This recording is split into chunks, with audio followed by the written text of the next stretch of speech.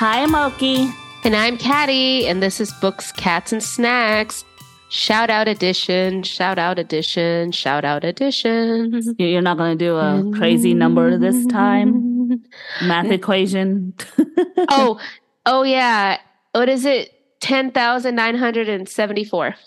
Wow. You already used that number before. Really? I don't know. I figured I'd just pull it out of thin air. I don't know. I'm not as highly caffeinated just yet, so it's stagnant there.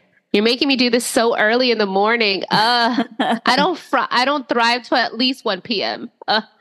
Is that well? We do work late nights, you and I. Yeah. So anything before 10 a.m. Sometimes it's like, what? The world happens before this? There is a 10 a.m. Like what? Yep. I'm like, I don't even eat breakfast. I eat brunch. That's where I'm at right now. That's true. I immediately think of like, what am I eating for lunch? Totally skip breakfast, which our lunch is our breakfast. So, you know. Well, I eat breakfast and then I eat lunch at like 4 o'clock. Yep. And me then too. like about 8 is when I have dinner, or like 7, 8 o'clock is when I don't have dinner anymore, actually. Or sometimes around like 9 o'clock because I'm still at work. I would grab like a garlic bread and just eat it in 3 seconds. And that's usually a dinner. But usually bananas. I don't eat after like 8. I've been trying really hard to do that because... That's good. Yeah, because I get mad acid reflux if I eat after like 10. We're older now. I can't party. I'm at that age where I can't eat after a certain time, and I have to have at least 7 hours of sleep or I'm just dead to the world. It's okay. I was at work yesterday and one of the girls, you know, she's like 22 or so. I don't remember. The golden age of 22. Right. She was like, I can't wait till I get off work. Mind you, this girl's not getting off work till at least like 11:30 p.m. She's like, I can't wait to get off work because we got to go out. We got to do all this stuff. And my friends are waiting for me. And I'm like, I'm sorry, what? You're going to go out after this? What is happening? Well, did I do this when I was 22? I'm sure I did. But just the thought of that, I was like, ugh, no. Yeah, yeah. And the thought of like doing anything past like 11, that's not work. I'm like, oh. You said, well, I don't want to do that. 8:30. That's when the youths are out. No, thank you. So welcome to our book shout out, you guys. This is where Caddy and I each pick 2 books that we want to talk about. We haven't necessarily read it, but it's come to our radar. And we're excited to bring them up. We're currently reading Caddy's pick, Killers of a Certain Age by Deanna Rayburn. It's totally Charlie's Angels, man. It's like Charlie Angels on steroids. Right. I mean, it's dual timeline. So it's when they were kind of younger, like becoming these assassins. And of course, they're retired as the other timeline. So this is right up your alley, Caddy. I love this. I love this book. In a way, I think of my mom because this is like my mom's generation right here. Yeah, like in the late 70s when my mom was like 20 and some change. So I think of like my mother being... who can barely text, be like this like super aged assassin. It's funny. She might be right now. Who knows? I wouldn't be surprised, No, there's one mother that I wouldn't be surprised would be like the secret agent. So just saying. But yeah, like it's just so funny how they talk about it in the book, like just a little piece of it. I'm not really giving anything away, how they talk about how much technology has advanced since their time of being young and now. Like it's such a leap. You know, when you think about it, in 50 years, I mean, I got to give it to them. I imagine my mother, trying to figure things out. I'm like, all right, D. Yep. She's like, why are these kids always dancing in front of their phones? What's going on there? I was like, they're recording themselves like a videotape.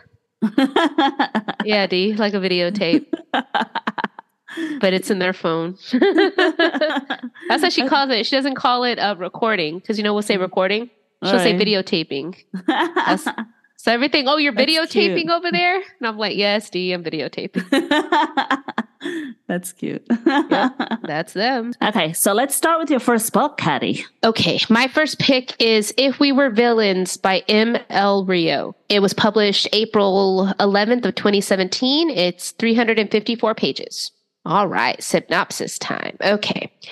So Oliver has spent the last 10 years of his life in jail for a crime he may or may not have committed. On the day of the release, he is greeted by the detective who investigated the case.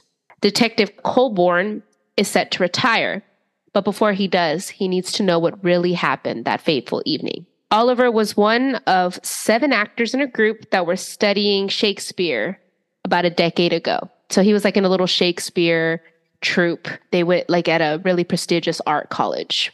Okay. So he was part of this group. So the group of friends fit the troupe of the Shakespeare actors that they played in stage as they did in life. So they were very much how, there was the leading lady, there was the leading man, the best friend, all that. It's lining up just much like a Shakespearean tragedy type. But now, a decade later, with a new member dead, they must prove themselves innocent once again. So there's kind of like a 2 mystery situation. I'm assuming they're going to figure out what happened with Oliver.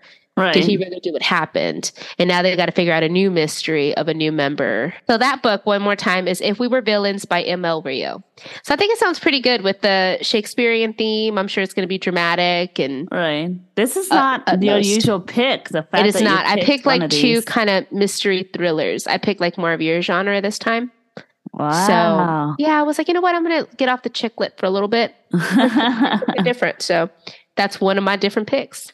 It's funny you thought that because I did not pick a mystery thriller at all this week. So the table has turned. Yep. I figured if you were going to do it, I did. Right. But I was like, wow, we're either going to have 4 the same book or 2 and 2. I was like, watch her pick like 2 cat books or something. Yeah. Actually, one of my books, it was almost a cat book. Was it? Yeah, almost. I don't know how far you are into Killers of a Certain Age, but there's a cat in there. I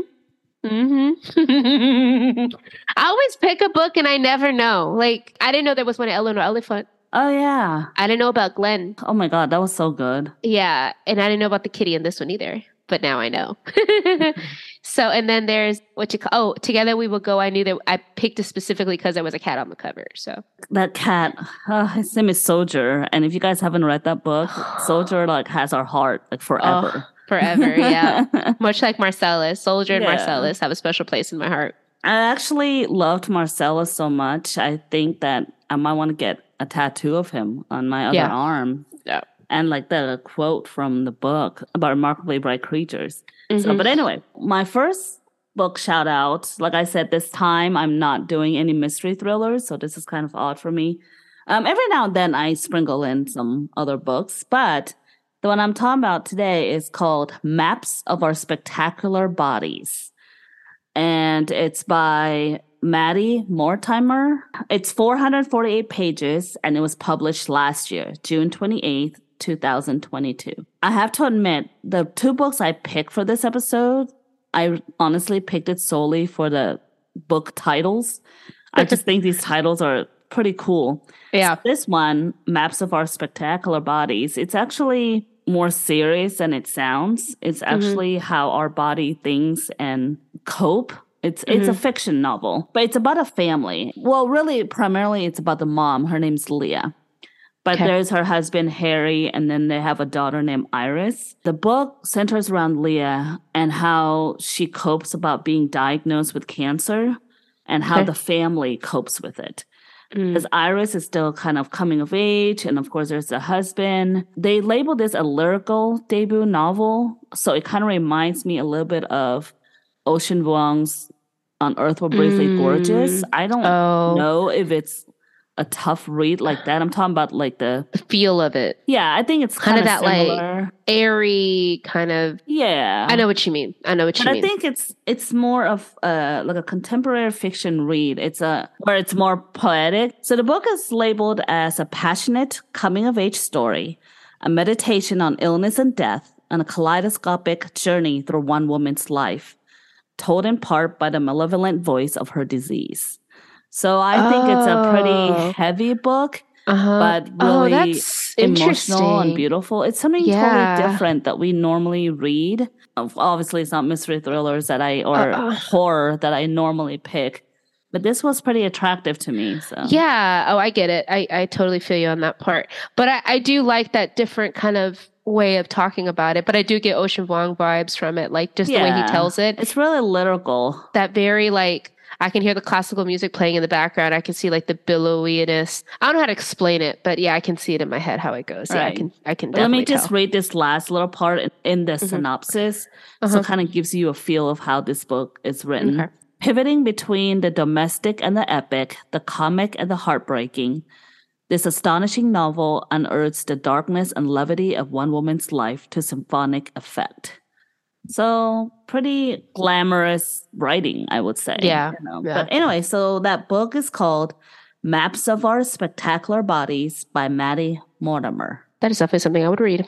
And your turn, Caddy. Okay. All right. So my second book, from what I've been told, is pretty popular. And it came up on my feed, so I was like, "Oh, this looks cool." And I just liked it because it reminded. figured you would like it because it like the lettering looked like Stephen King lettering, like the way it was done, like the cover of it. It gave me. I looked at it, I was like, "Huh, that looks Stephen Kingy."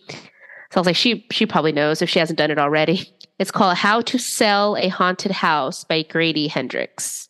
Ooh, very popular, definitely. It's everywhere. I want to read that. It came up on my... It sounds interesting. It almost sounds comical. Like when I read the synopsis, I don't know if it's supposed to be, but I was like, huh. I could see this as a very dark comedy, like in my head. So it was published January 17th of 2023. So just this last week, a couple days ago. Oh, sweet. We know by the time of this recording. 419 pages, which is a little bit longer than we normally pick. Yeah. So Louisa's parents have died and she doesn't want to go back home. Growing up in that house was not necessarily ideal. She can't stand to be in the place where her parents are no longer there. She also doesn't want to see her ne'er-do-well brother, who is jealous of her success. Unfortunately, she does need his help to fix up the house for sale. But the house itself has other plans. So take from that what you will. Because the description itself, when I read it, was very kind of like, to me, it was kind of a little vague. And I think they left it like that on purpose. So basically, it's like, I'm assuming the house is coming alive kind of situation. And just like the horrors of it's a mass. So I was like, this is... But you could see how it would become like a dark comedy. Like I could see brother and sister fighting about BS. And then the house all of a sudden just starts like doing his thing. They're like, oh, hell. Like, you know what I mean? You know, who knows what her parents growing up wasn't very ideal. So who knows what the parents have done or, you know, what has been done before them. I think the houses in South Carolina that I read. So, you know, it's that like big houses with the columns, you know, that very, that spooky home. I think the Forrest Gump house. You know what I mean? You know, that big house sitting on that land. Plantation type. Yeah, plantation type. That's what I imagined in my head. So I was like, who knows what freaking horrors lie in those houses. So, you know, no offense if you live in South Carolina. They are still beautiful homes, don't get me wrong. But, you know, anything old in the U.S. Anything older in the U.S. is usually haunted. So, I don't know. It just sounds really interesting. And like you said, it is really popular too. So, and I know his stuff, you said, like you were telling me his stuff is really popular too. This is the first thing I've seen with him. There's several books of his I want to read. I don't know, just when I read this, and I kind of giggled to myself because to me it was, I'm not sure if he wrote this as like a really dutiful horror book, which, you know, most likely that's what it is. But for me in my head, I was like, oh my God, this is a dark comedy because that's where my head goes to. Because I can't take things too seriously. So immediately it goes to just dark humor in my head. I can't go there. I can't.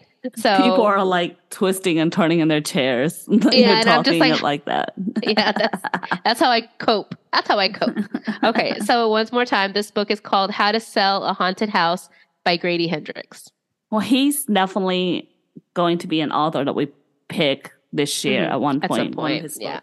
They're all pretty interesting. So yeah, I wanted to run this by. This is the one time I had to run this by Oki first because I was like, "Have you done this book? Are you doing this book like today?" Because this is very Oki. Like this book right here, reading it, I was like, "Yep, this is her, 100%." Well, it's been on my list for a while, yeah. So I knew I was like, let me ask her before we run in and. There's only 3 books on this shout out today.